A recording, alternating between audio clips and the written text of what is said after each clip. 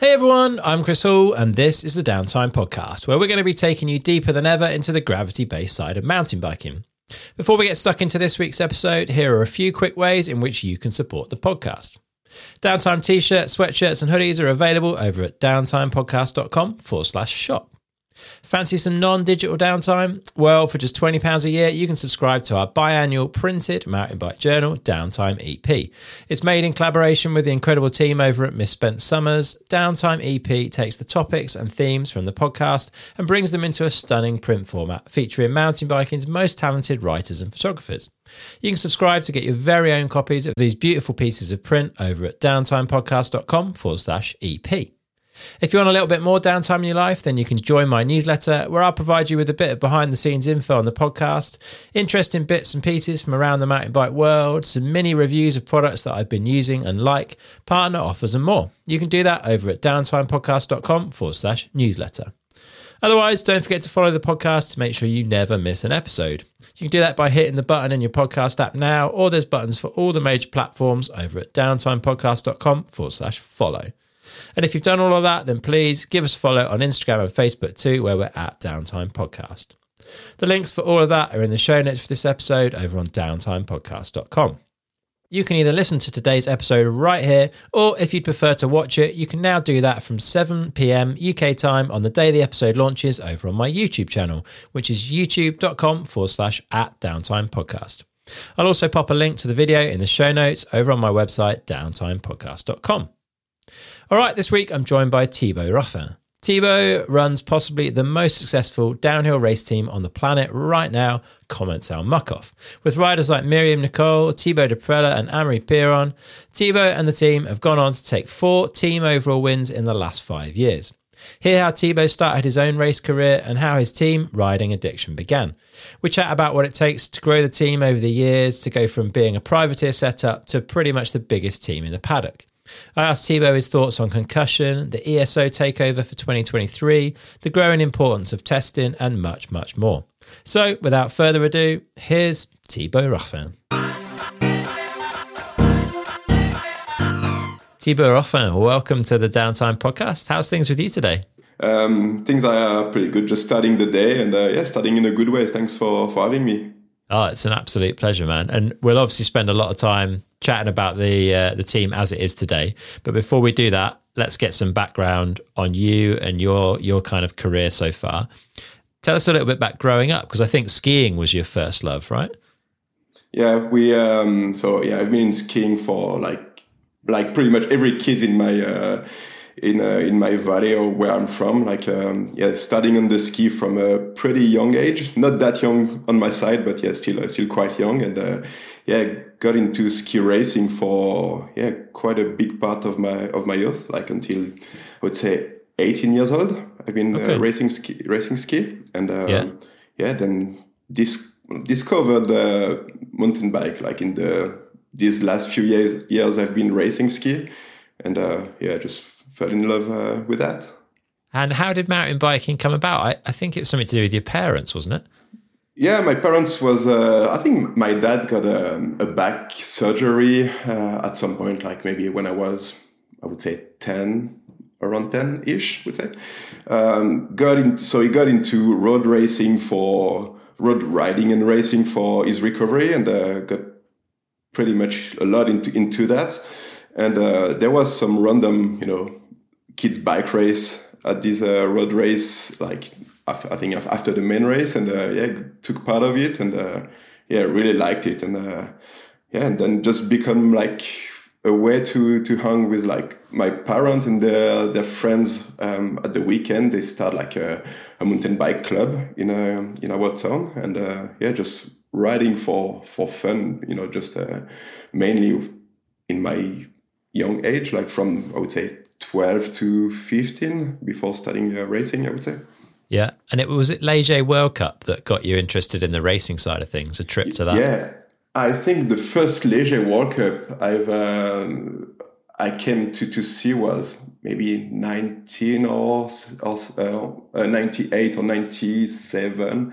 Can't really remember, but now I saw that I was wow, I want to do that. Like I remember like buying all all the bike magazine, and just I got crazy about how cool like these bikes were looking like at that time. Even if you look at them now, they look so shit. But wow, that's really cool, and that's definitely what I wanted to do. Yeah, and were you a naturally competitive person? Did you want to go and try and beat other people at that point? I wouldn't say I was at first, but that kind of ski racing atmosphere and mindset was kind of make this grow inside of me, and learn you, teach you how to be competitive, and probably it was somewhere in me, but maybe not from my young age, and I think it get more present when I get older, and kind of discovered what I wanted to do, or just like the pleasure you get when you get results or good stuff, Yeah, definitely. And how were you racing the skiing and the mountain biking at the same time? Was there an overlap between the two? Over I would say from 15 that I started racing bikes more like as a real sport, I would say. So I've been racing ski in the winter and bike in the summer, and that ski mindset was really like strict, and when you wanted to perform as a ski racer, you had to ski like, I wouldn't say 365 days a year, but as much as you can. And it was skiing on glacier in the summer and in fall, obviously, and pretty much not time to do anything else. And it was like just heavy, I would say, for everybody who's racing ski, and you can see like the all the guys that performs as a skier now has been like really good and really strong mentally to get through it, because it was really demanding as a sport, and from a very young age, Yeah. And then I discovered, I started racing bike, and so obviously I didn't want to go back to skiing in the summer, because I'd rather race my bike as much as I could, and for me there was no choice. That it was just clear that it was the funniest thing to do, and the funny thing, like over the past few years, I've been doing both. I got the best ski results I've got in my career, let's say, and I was getting pretty decent on a bike too. So that was, I think, it kind of provided me the right balance and that kind of freshness when I got back on ski in the winter, and maybe it also helped me to understand the way to ski because of mountain bike, maybe the way to ride mountain bike good because of ski, Yeah. So because it's super complementary, as you probably know, it can be really complementary. Yeah. Was it an easy decision then ultimately to leave ski racing behind and focus on the mountain bike side? So it comes back in 2002. I raced my first World Cup in Léger, which was early September or late September, not too sure. And I ended up with a shoulder injury, not too sure the English word, just the joint here that got almost broken. And I couldn't be back on the skis for like another couple or 3 months. So which brought me to the season start, maybe later than that. And I had a good bike season, and I was like, I'm not too sure if I want to push you in the ski racing, and just help me do the switch, and I was like full mountain biker. Nice. And how did you go about finding support then in the mountain bike side of things and getting everything you needed to go and compete like on the world stage? So I think from 2000 and 2002, my parents and Damian Spagnuolo parents, I'm sure you remember Damian, who's been a vice world champion behind Danny in Championville, like that crazy race. Amazing race, yeah. So Damian actually lived 10 minutes from where I lived at the time, and our parents just set up like a small team at that time just to help us racing at the French level, and starting to do a few World Cups nearby, Awesome. Yeah, So that was the thing. Yeah, the beginning of the family team. And did you have a deal? Were Iron Horse helping out at that point, or was that a little bit later? Iron Horse came a lot, like 4 or 5 years yet later, when I actually started Riding Addiction. Okay. I think back with Damien, we were orange bikes, like full British. Yeah. That was they were the bikes that were cool at that time, and they were working really well. I remember them being so noisy, but working so good at the time. So that was fun. Yeah. So how did you then decide to set up the Riding Addiction thing and put together your own program? So over these past few years, between 2002 and 2006, so we kind of part ways with Damien. Damien went on Q-Bike, and I joined the French Intense team. Mm-hmm. And I think from end 2004 and 2005, I was thinking of doing my thing, just starting some kind of a team, and just the way to do what I wanted to do the way I wanted to do, and kind of have that freedom to work with some people from the industry that I wanted to work with, and just trying to do something good and well done, let's say. Yeah. And I think second race of 2006, I broke my ACL in Willingen? No, just after Willingen World Cup, but at a French Cup, and my season was over. And just took that time to build that Riding Addiction project. And I remember coming to Eurobike a couple months later on crutches. Yeah. To get to see bronze, and I didn't have crazy results at that time. I was maybe World Cup top 30, 40, mm-hmm. So nothing major, a few decent national rankings, but I wasn't winning everything at all. Being at Eurobike, knocking doors, and that was it. And a few months later, got an email back from Sean, who's athlete manager at Monster Energy, who was running the Iron Horse team at that time, and also every Iron Horse athletes program. Mm-hmm. Got an email back saying that he wanted to support my project, and that was it. I was crazy, because 2006, Iron Horse was the thing, with Sammy. That was the bike to be on, right? Fuck yeah, that was I couldn't believe it. I remember that winter being so excited, and that was cool. Do you think that bike was better than anything else on the circuit at that point, or was it just the kind of hype with Sam and Brendan and people like that riding it? No, I think that bike was good. I think obviously at that time, every riders wasn't as picky as they can be now. But I remember it working really, really well. And I think these guys also proved it, because they were dominating the sport back in that time, So no, it was a good bike, definitely. And I think that system is still somehow kind of present these days on some bikes. So no, for sure, I think it's Dave Wiggle who does this system, and I think this guy knows a bit of what's going on. Yeah, it certainly does. And Iron Horse sort of disappeared from the scene. Still don't really know kind of quite what went on there. Did that leave you looking for another bike sponsor? And is that where the Commencal link comes in? Yeah, they really disappeared. That's the word. Nobody had. Just a few person knows what happened there,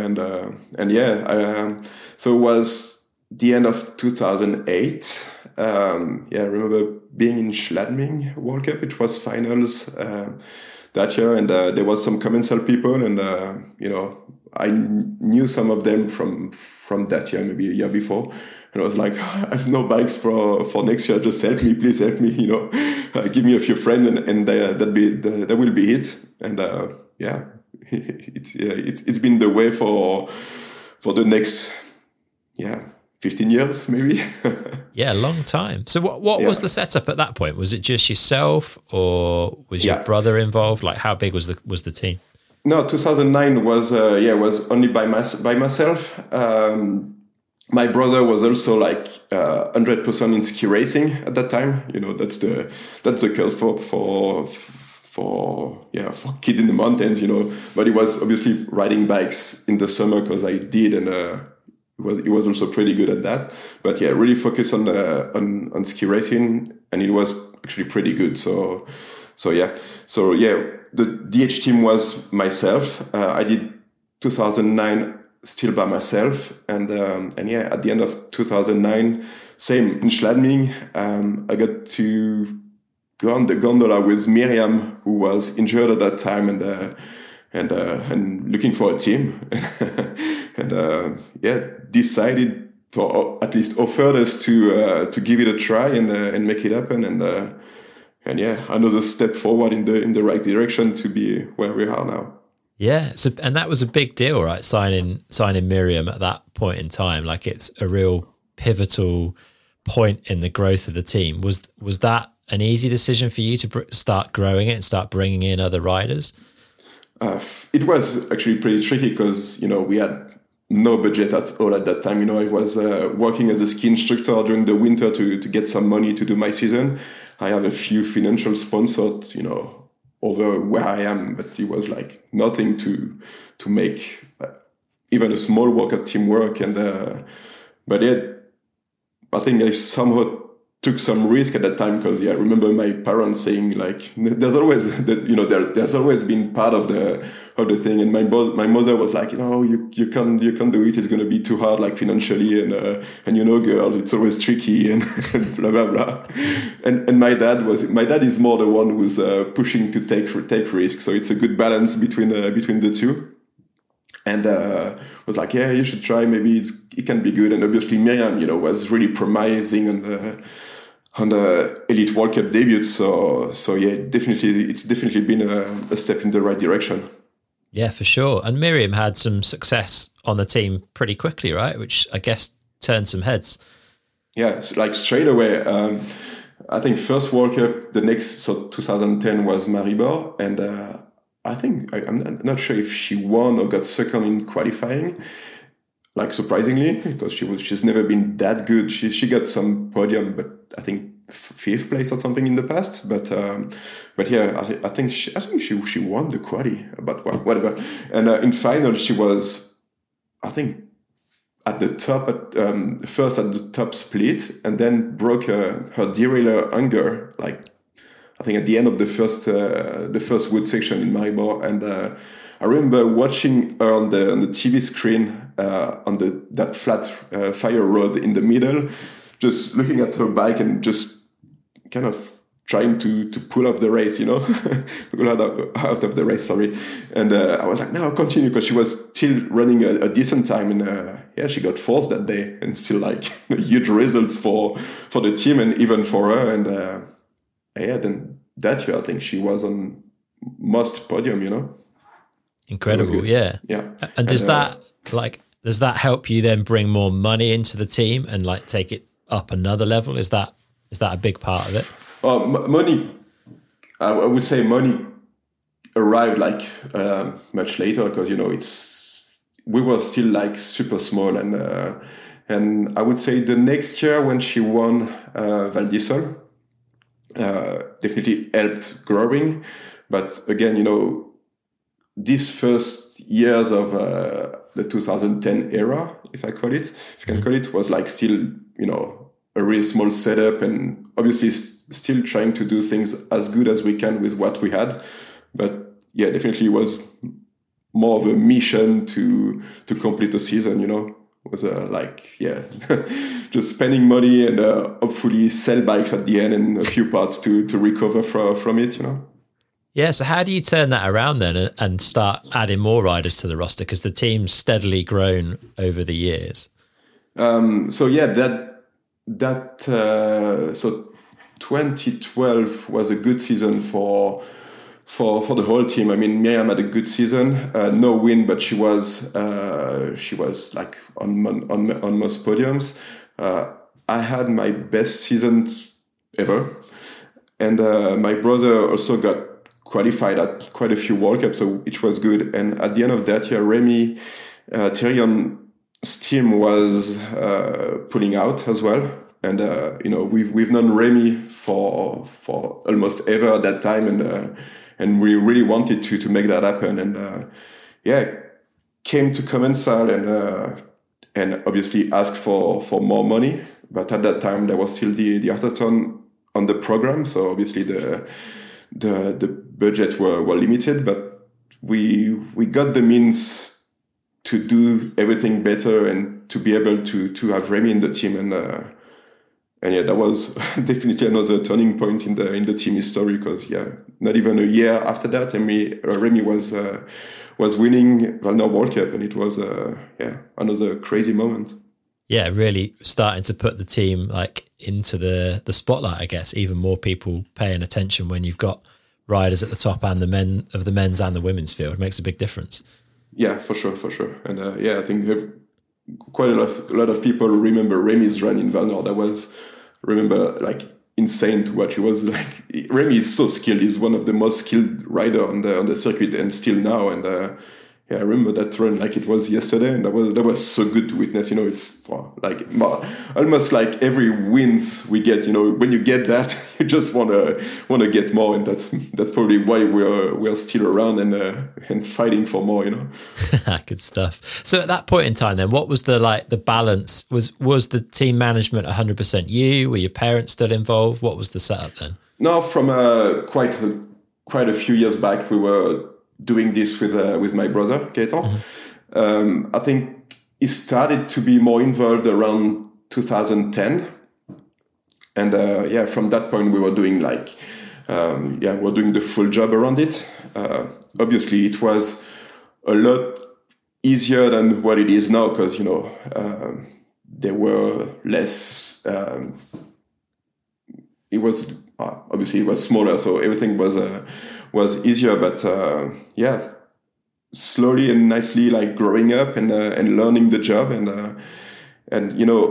being a racer as well as manager, I think always helped to help understand how the riders can feel, and it was really complimentary, and can't regret it. Just we were spending quite a lot of hours, because obviously we were still working as ski instructor during the winter, training to try to be competitive at the World Cups, and doing the team manager's work, organizing everything, until I remember like sometime midnight at the evenings in the winter, like after training, after a day on the ski to teach ski to people. So that was pretty intense. A busy man. Yeah, and I think I'm right in saying 2023 is the first year that you've not been listed as a rider on the team. Is that right? You've stayed as at least a listed rider, and you've been certainly riding in some of the practice sessions. Like, how have you managed that transition from like racer manager to full-time manager? I think until last year, pretty much, I was still feeling kind of competitive, and but less and less, obviously. But we always feel and always had the push from the riders to keep racing, because they always felt that it was a plus for them to have us on the track, and I think that track feedback that we can provide, and maybe our knowledge from probably the experience we had from maybe 10 years racing or more, or 20 for me, that they could benefit from, and for us as well. We can feel it when at some races when we are like 100% on the side on the track compared to once we took part of racing. That feedback is a lot more difficult to provide, to give, and that was it. But at some point, when you are in a start gate and you're racing, you still want to perform in some way, and even more if you've been a racer, and it takes some time to kind of realize you're like completely out of the game. And I think last year was definitely the year I couldn't train as much as I wanted, and yeah, I think 38 years old, it was my time to kind of focus on the big job and trying to help them in a different way. Yeah. Do you think it'll help having more time to be a team manager and less time spent on the hill, or do you think you'll miss some of that important information? Obviously, I've been racing first of all because I love that so much for all these years, and obviously that part will miss me, and if I could train, though it's maybe kind of pretentious to say that, but if I could train properly, I still think that I could be not too bad. Definitely not winning races, but probably get some qualities. Yeah. But again, that's not the point. Now we're here to bring that team to the next step. We won the team overall for the 4 times in the last 5 years, and everybody wants our head, let's say. So yeah, we definitely want and need to think further and do what it takes to get to the next level,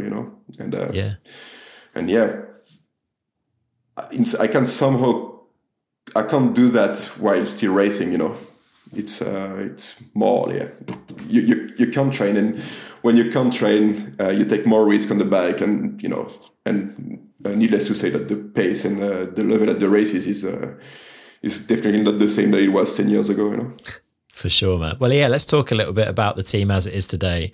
You've got a pretty insane lineup with Myriam Nicole, Amaury Pierron, Thibaut Deprella, and Hugo Marini. First off, I think it's right to say that most of the team are on kind of pretty long contracts in the grand scheme of mountain bike racing. Is that something that's important to you? Yeah, for sure. I mean, again, it's been said 1,000 times, but we're like a family. We know each other for forever. Obviously, we're all French, so it helps things a lot.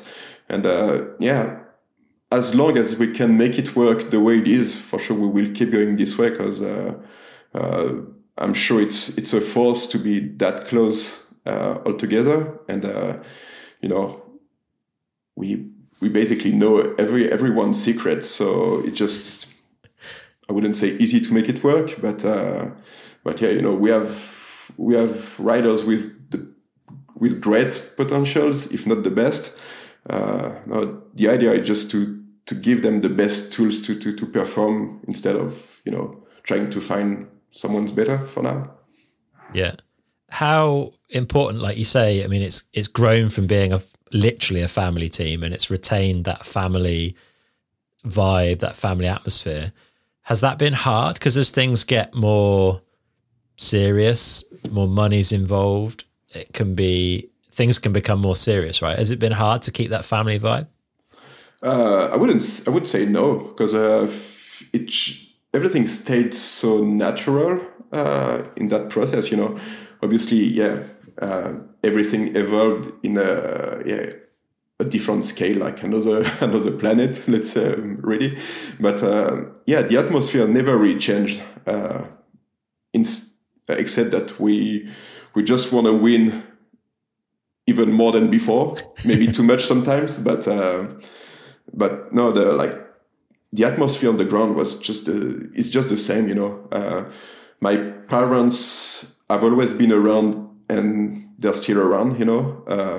They just hang there now, because my dad still drives the truck with my brother to go to the races, and enjoys that. But once at the races, he just and enjoy being there. My mom was cooking for the whole team until the end of 2021. Okay.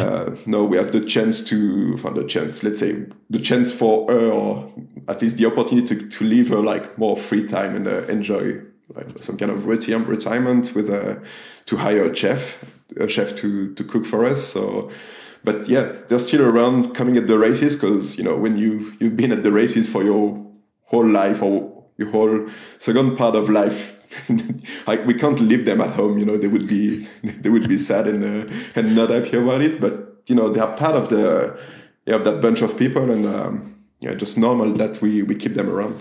Yeah, that's cool. Has it been challenging to grow the team over the years then? Because you've gone from definitely one of the smallest teams at a World Cup to definitely one of the biggest teams at the World Cup in relatively short period of time. Like what have the big challenges and hurdles been that you've had to overcome to get to that point?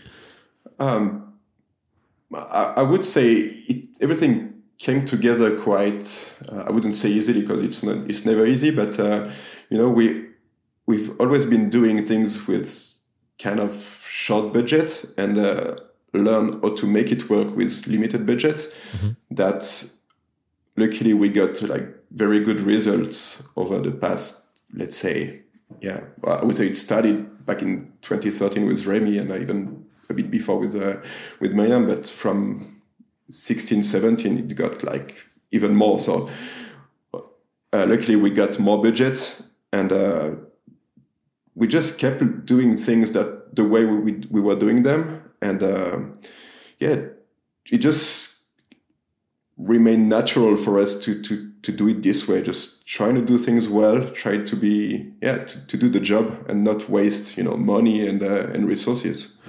And I think I would say nobody feels left behind within the team.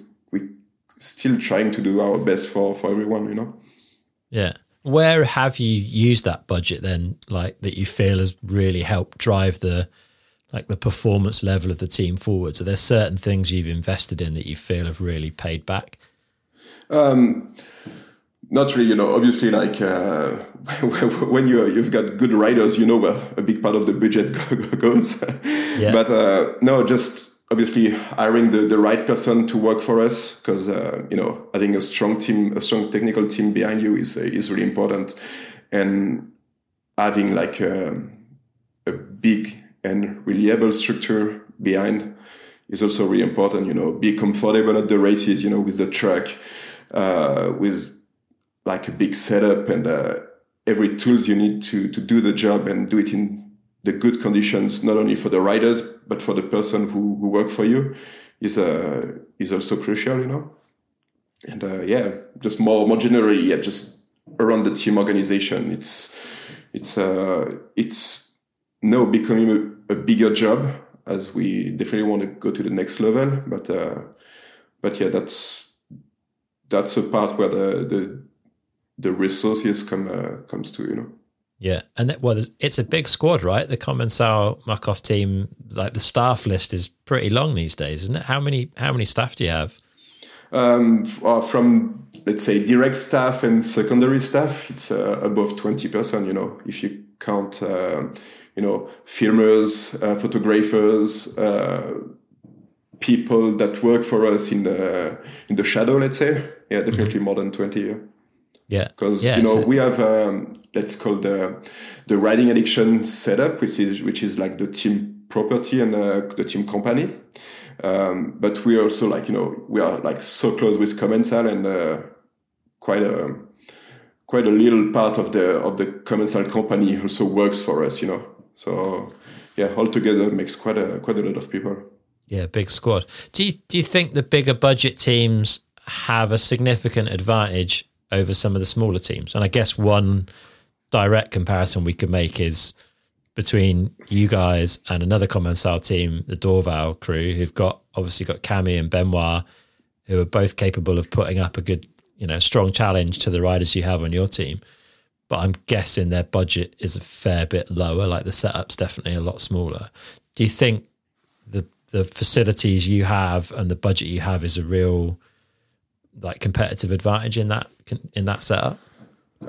Competitive, I couldn't say. For sure it helps, let's not hide ourselves, it just when you have money it's easier, but it's also never enough. We've got like a lot more budget that we had 10 years ago. It's crazy. I wouldn't have think about it in the past, but still these days, it's never enough. And where the sport is going, we will always need more. And I would say for sure it helps being more competitive, maybe. But again, and I think the Dorval team or maybe other teams proved that over the past few years. When you're in the start gates, okay, the bike, the settings, the job behind is a part, but the riders makes the big job, and I think it doesn't prevent rider to perform, I would say. Yeah, fair. If budget was unlimited, are there certain things that you'd spend money on straight away? Private jet. Helicopter. Yeah. No, yeah.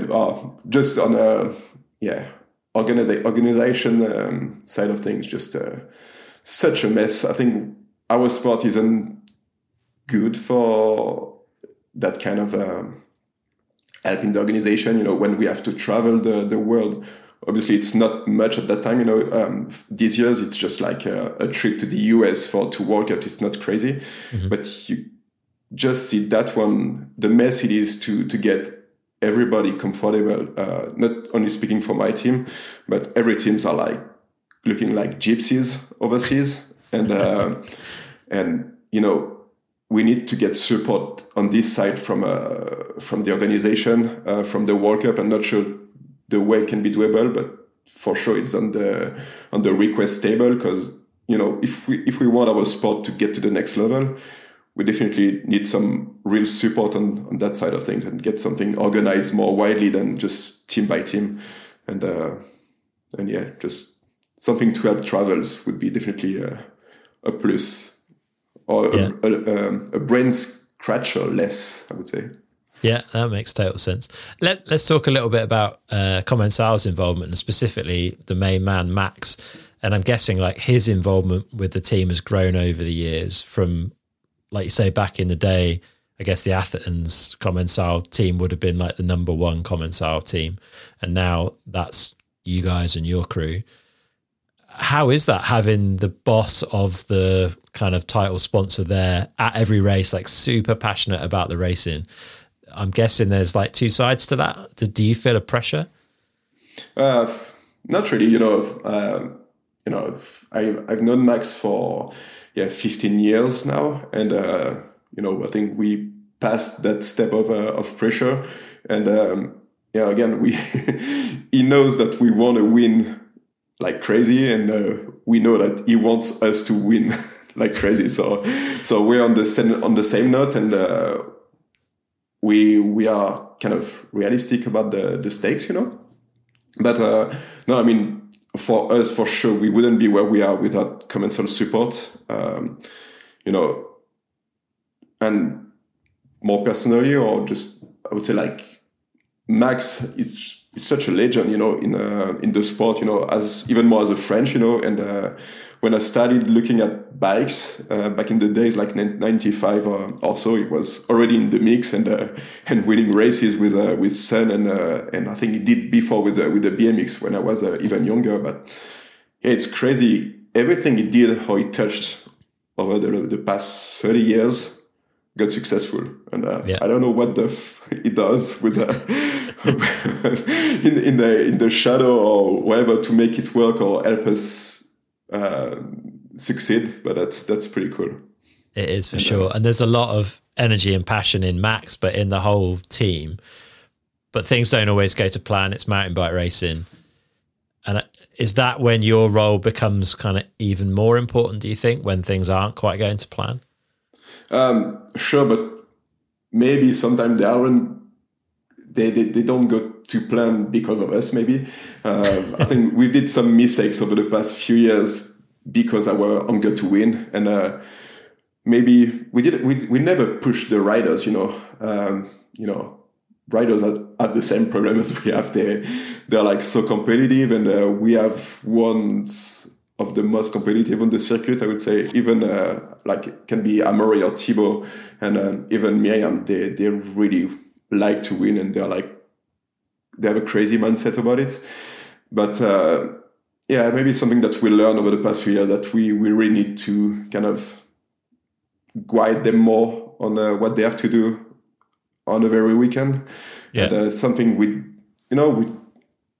it's definitely not a mistake, but we learn from our mistake. But we kind of,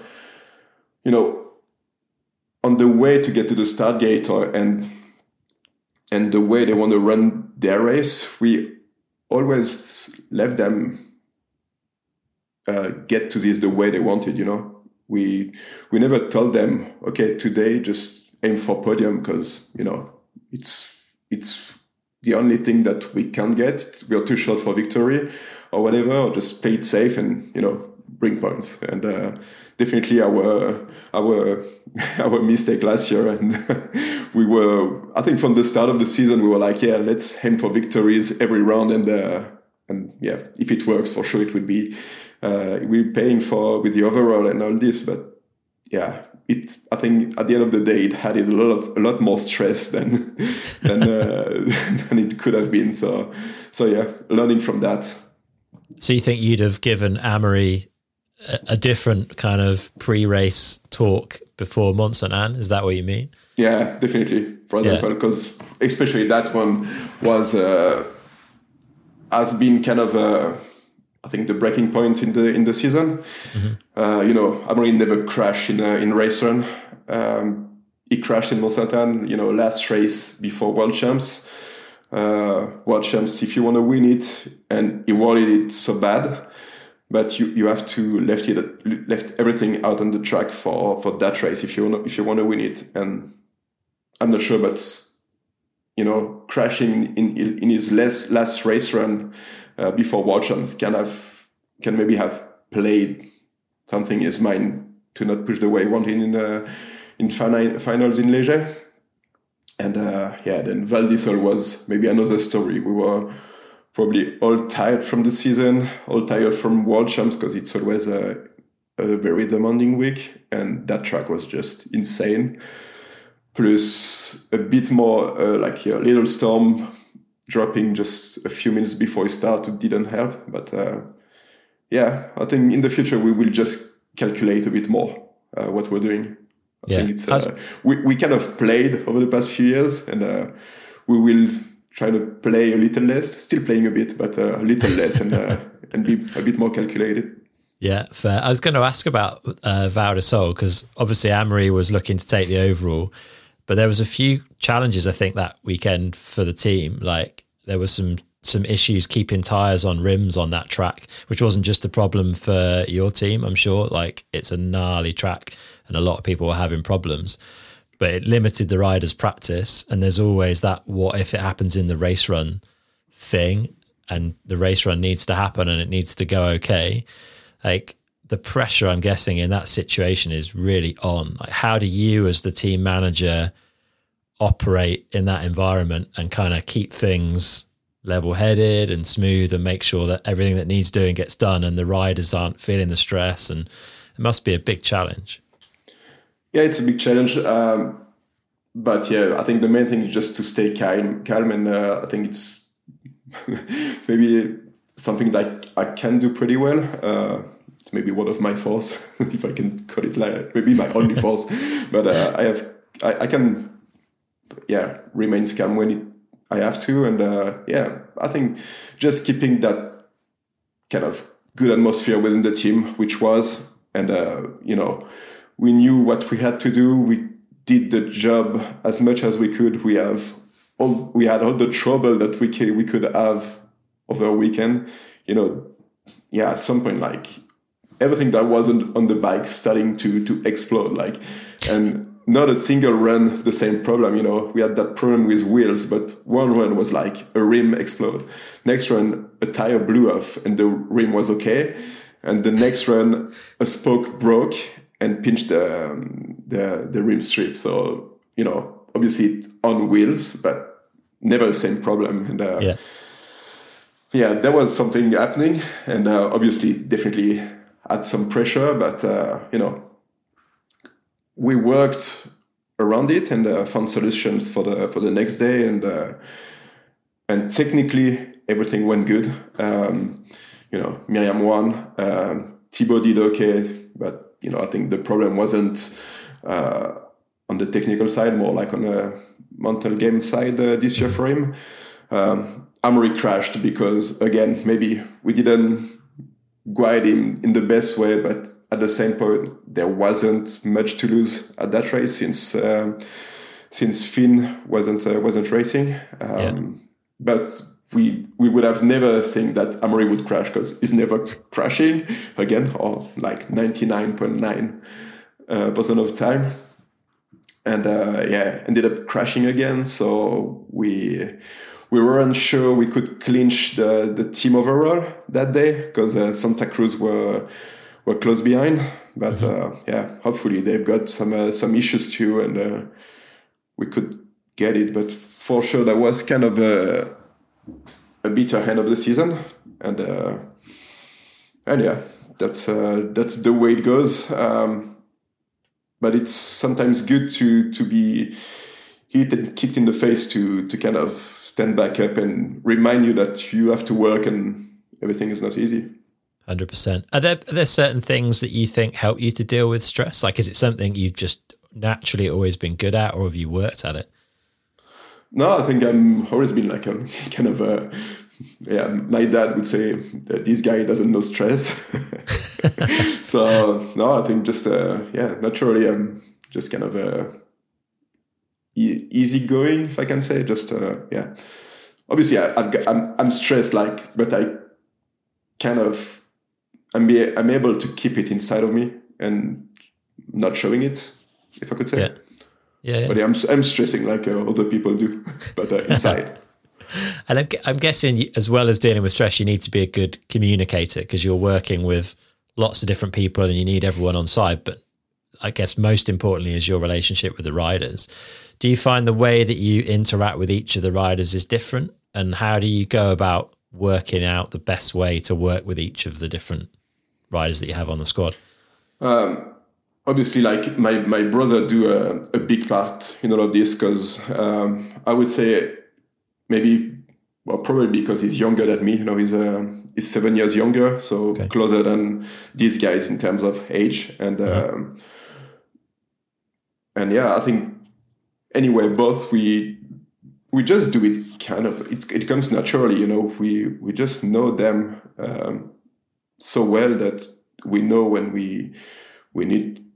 The way we need to take them, and what we have to tell them when it comes, when it needs to.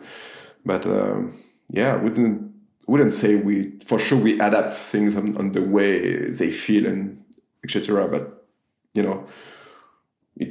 I wouldn't have any tips or whatever. It just comes natural. Fair. And like you say, the team's kind of positioned itself at the very top of the sport. Like you are, I would say, the team to beat at the moment. That's kind of a hard position to be in, I suppose. Like, how does that feel? Because you definitely didn't come from that position. You've worked your way up to it. How do you feel now that you are the ones that everyone's trying to beat? The stress you're talking about, so which is inside, it's because of that. No, but for sure, when you're at the top, you just want to stay at the top. It's been quite a few years, and I don't know if there are teams that stayed at the top longer than that. I know, there has been the Trek team. I think the Athertons back in the days, and quite a few teams that have been good. I think the challenge is to stay there, and definitely up for it.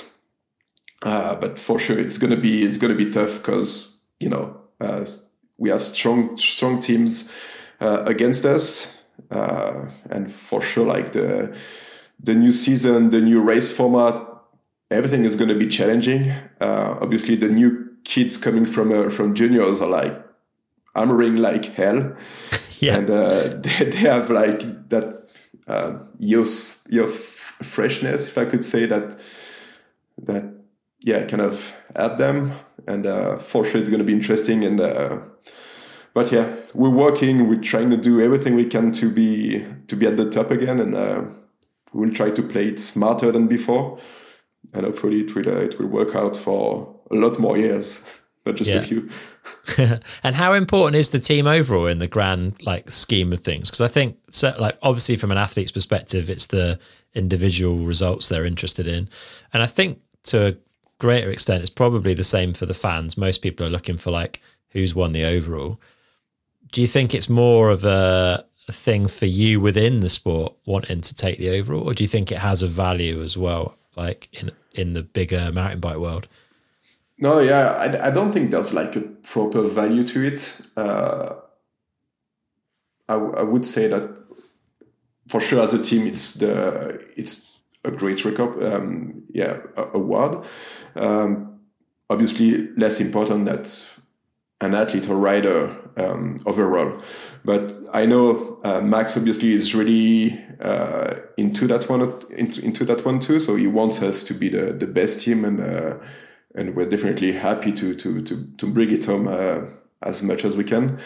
But yeah, for sure, it doesn't give you like much more, but it's always cool to say, hey, we're the best team, 4 times over the past 5 years, and I think it's also a good reward to the whole team that get to go on the team podium at every races, and at the end of the season to grab like the overall trophy. Mm-hmm. And all these people are in the shadow. They can go on the World Cup podium, which is like still pretty cool. And we have some crazy good memories from all of them. Just a way to celebrate as a team, and definitely the best, good things for us, and important. You seem to be pretty good at post-race parties. There's always a good vibe coming out of the Commencal muck-off pits. Yeah, we're getting good. The last couple of races of the season this year has been insane. We always love World Cup parties, and remember the first World Cup years I've been racing. Parties were pretty huge, and that was fun. And we kind of lost it over the years, and kind of coming back now, and that's cool. And when we can do it. And our pits, just a plus and a way to celebrate all together, and just a disaster when you wake up in the morning and you get to clean it. But no, it's definitely cool. Definitely, man. I want to talk a little bit about testing, because it's becoming, like, I think a much bigger part of racing, certainly for the teams at the top end. It's not cheap. There's a lot of money going into it. But the testing schedule for teams in the off season is getting kind of heavier and heavier over the years, I think. How do you guys think about that? Because I think you're one of the teams that does a lot of it. And I know you think about how you structure it, because you've got various different things you need to achieve. I guess you've got to be balancing like performance and setup work with development of new parts. Like I know you spent some time recently with Schwalbe and Envy, I think, doing tire and wheelbase testing. Like, how do you think about your test camps, and how do you plan and structure that to make sure everything's ready once the season gets going?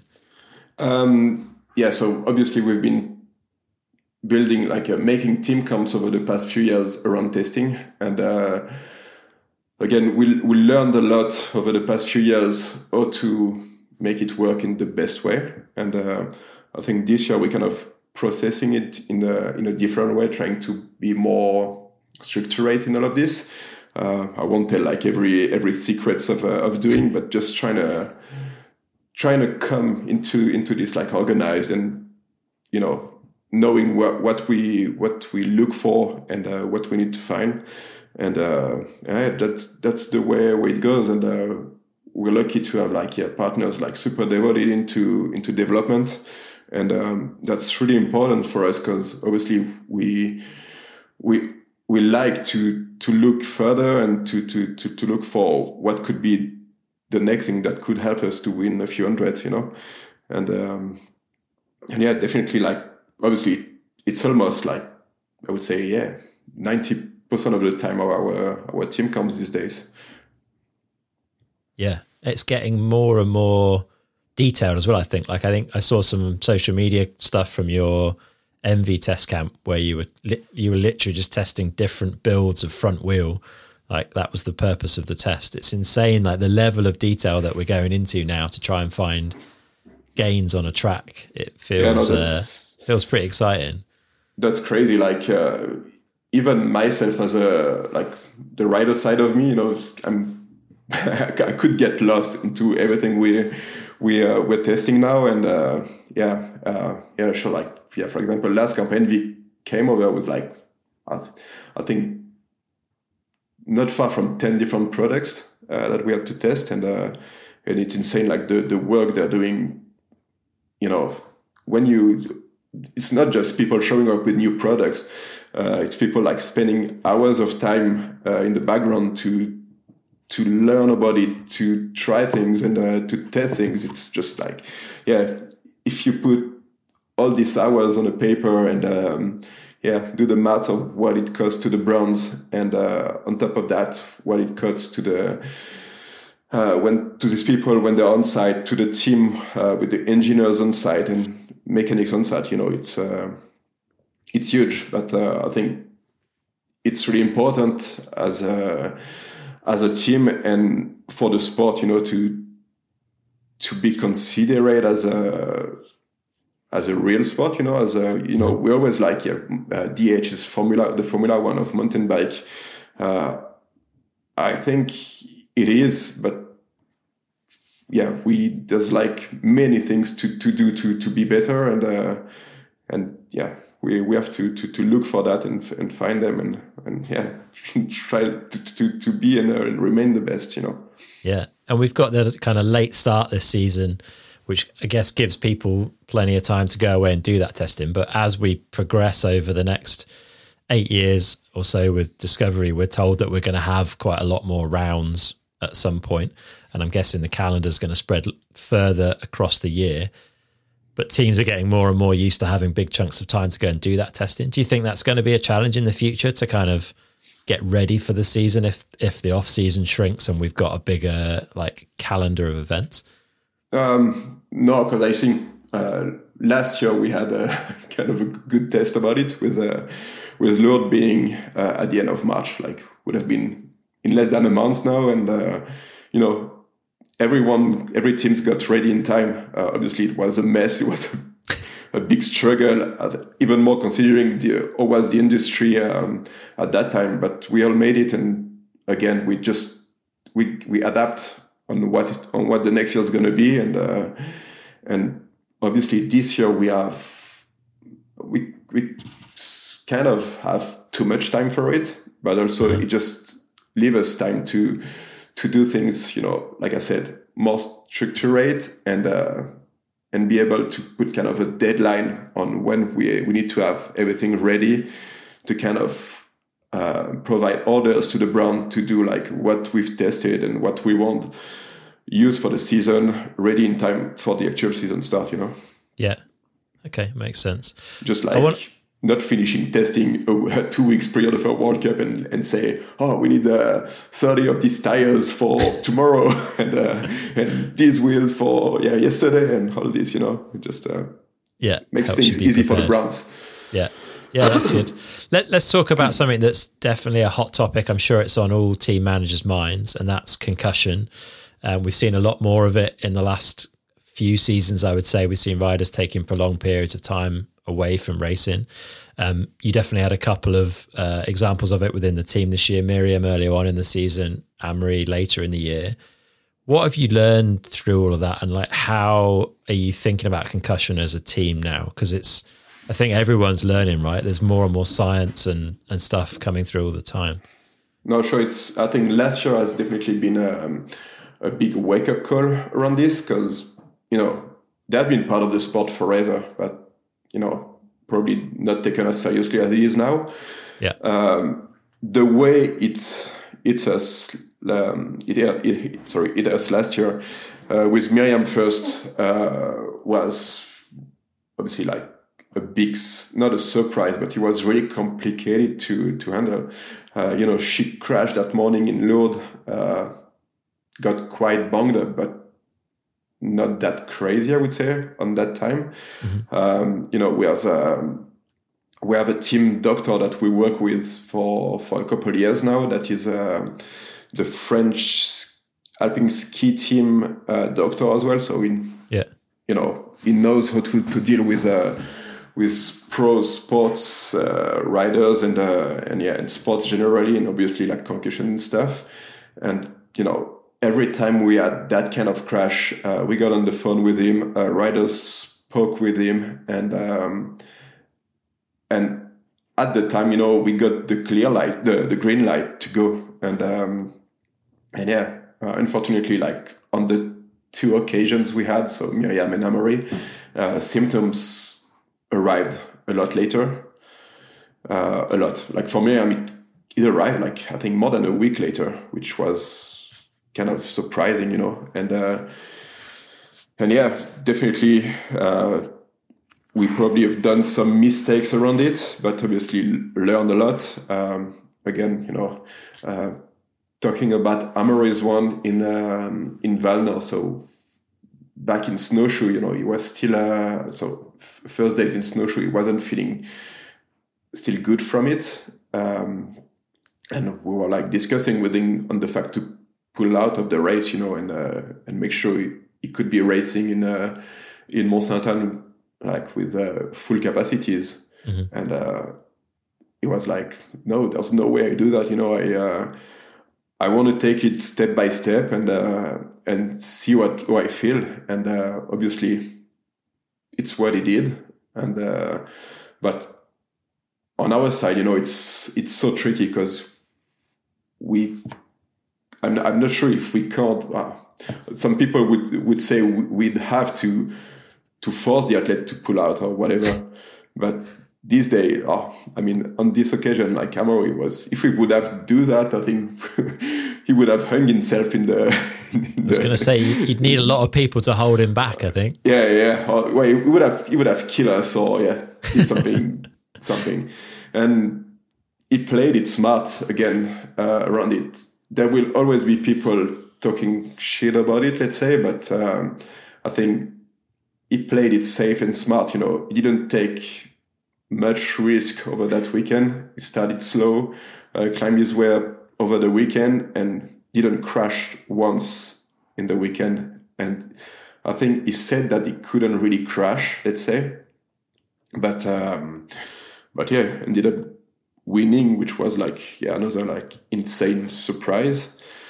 But again, if we'd have to do this again, I've no idea of what we do. It's so tricky, honestly. Like it's a mess, and yeah, I think the safest option for all of us would be to have someone, that same person at every races that kind of take that decision for you. And do you think that's come in? Have you heard anything on that? It seems to be coming for 10 years, no, I know it's on the paper, and ESO want to do more with security, and obviously when we're talking security, I would say this is part of the topic, and I think it's the first line, I would say. Yeah. But yeah, obviously, I don't say we took the right decision in 2022. I can't promise we'll take the right one in the future, but for sure we'll take. We give it more importance, and for sure, obviously, these 2 experiences gives us more background and more knowledge about it. Yeah, it's a super tricky topic. You mentioned ESO. Let's touch on that Discovery takeover, because that's another kind of hot topic. How's that looking from a team manager's perspective? I've not really spoken to any team managers about it. Still have a lot of unknown again. Even if we're coming closer to the season, it's a big change. I truly hope it's for the good, and I want to give them their chance. They're looking like being a strong and big team, and they clearly want to bring the sport to the next level, and that's what we need. So yeah, for now we can tell everything we want and talk every bullshit that we want about them. I'm more in the process of waiting and see what they can offer. I don't expect them to be perfect at the first race for sure, and eventually on the first season. But yeah, definitely think that it can only be good after a couple of seasons, and we needed a step forward. And Red Bull and all these guys have been great over the past season. They've made what we are now, and for sure, there's nothing to say about it except it was great, But that change has come, and yeah, totally hopeful that it's for the good. And, for sure. I want to trust these guys. Definitely. And does the Sunday schedule change with the addition of semi-finals affect you logistically? I've heard like a few teams say they might need multiple race bikes per rider now, just because if there's an issue in the semi, there's not enough time between the semi and the final to get the bike kind of rebuilt or fixed. How are you thinking about that? For sure, it's going to be demanding on everybody. Like not only obviously the riders, because it's going to be much more intense. You know, they're going to be more fatigue included, and it's going to be more demanding on a race day. And obviously, the team staff, mechanics especially, is gonna have to work. Faster. Well, they've always been efficient, but obviously more efficiently in potentially a shorter amount of time if some problems occur. So for sure there will be some adaptation on our side, but we'll be ready for it anyway. We have to. True. And one thing we hear like a lot of noise around in the forums, I guess more than anywhere else, is the fact that the team fees have doubled for this year. I've not heard a team manager's take on that. Like, does that bother you, or do you see the benefits that you're getting for that money of broader distribution and a bigger audience and stuff? Yeah, for sure. Like, I would say pretty much the same as I said before. Like, I paid, but I really want to see what they will bring, and I want them to prove that we can trust them and they can get us where we want to be. So on this side, again, we still need to know a lot more. And again, like lots of team managers are kind of complaining that we are still a lot in the unknown. Mm-hmm. But just I would say the force that group has compared to Red Bull, somewhat kind of justify that increase, which is huge. I mean, for sure it's huge, and for a smaller team, it's definitely another story. But I mean, in some way we have to, I wouldn't say to be selfish, but as big teams, we really need to look for what's the best for the sport, and we need to bring it to the next level. Yeah. And that there's a real focus as part of this shift around improving the experience for people at the race. And I guess a big part of that is that sort of VIP level, like hospitality side of things. Do you do much of that now, like bringing people into the pits and all that sort of stuff? And how do you see that potentially changing? Because like at a Formula One race, the teams will have like a separate hospitality suite and all kinds of stuff for the VIPs as they arrive. Yeah, maybe we will get to that, like having another semi-truck to us people. We used to have some, mainly sponsor coming at the race to visit us, and we kind of used to this. But for sure, like the way it goes, we will surely need some adaptation, and obviously it will come still slowly. It will change like drastically from next year. So we will have time, I think, to adapt. These guys, like the ISO organization, seems, I would say, this winter they have been like super busy of setting everything up, and I kind of give it to them because they haven't been that communicative, but I'm pretty sure they have a lot of their plate, and and maybe we'll wait that first World Cup to kind of fight them. But no, I think they were open for discussion. Maybe that first winter and that first off-season, it was not the right time for it. But moving forward, we will be able to discuss more on what's the plan and where we all need to go. And I think that it's already better than it has been with UCI. So it can only be better, on that communication side of things. Good stuff. Looking forward to seeing how it pans out. We're getting close to the end of our time. Before we hit our final 4 questions and start wrapping up, I'm interested what advice you'd give to anyone looking to go into kind of team management in the mountain bike world, be that on a big scale in a top World Cup team ultimately, or be that, grassroots side of things? No, I think I would say that my path was kind of ideal. For sure, there was a few years of a kind of serious struggle, but again, it learned me and us the way to work it out with limited funds and budget. So it's definitely teaching us the right way, and I would rather do this than the opposite for sure. So starting kind of in a smaller team and working your way up, you think has been a big benefit? Yeah, for sure. Yeah. And do you think, like, with everything you've learned from your time running the team and working with these riders, if you went back again to kind of the start of your race career, do you think you'd be a better racer? No, I think these guys that win World Cup are definitely on another level than I was, and maybe well, for sure, I was maybe too lazy when I was young to go and train my ass off like they do, because it's really becoming insane. The amount of training they do. For sure, I do things differently, but that wouldn't make me win World Cup for sure. But What sort of things would you do differently then, as a result of what you've seen around you, other than the training side? But not much. Just for me, it's mainly this, like, considering the chance you have to race in a sport on a high level. That can be maybe in ski earlier in my years. I always took it a bit easy when I had some good skills to perform, and I got decent results without doing much. But when I think about it now, or when I look at younger people or younger rider that has skills to perform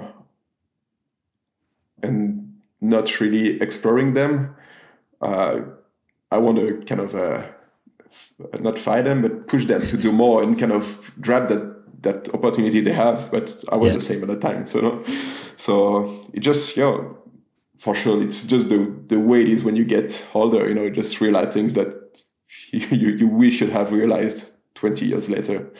Sorry. Yeah. But, I'm just. I'd say I can't complain of the path we've made with all of this, and for sure wouldn't have expected that 20 years ago. That's for sure. Awesome, man. Well, let's wrap up with our final 4 questions. And the first of those, if our listeners had £150 to spend, which is about 250 Canadian dollars, to improve their performance on a bike, what would you recommend they go and spend it on? Good set of tires. Okay. What's your go-to? You're a Schwalbe guy. Yeah. Magic Mary, for sure. Mm-hmm. Front and rear? Yeah. What casing would you run on, like on your a trail enduro bike kind of thing? You do everything bike? I ride DH casing all around. Okay.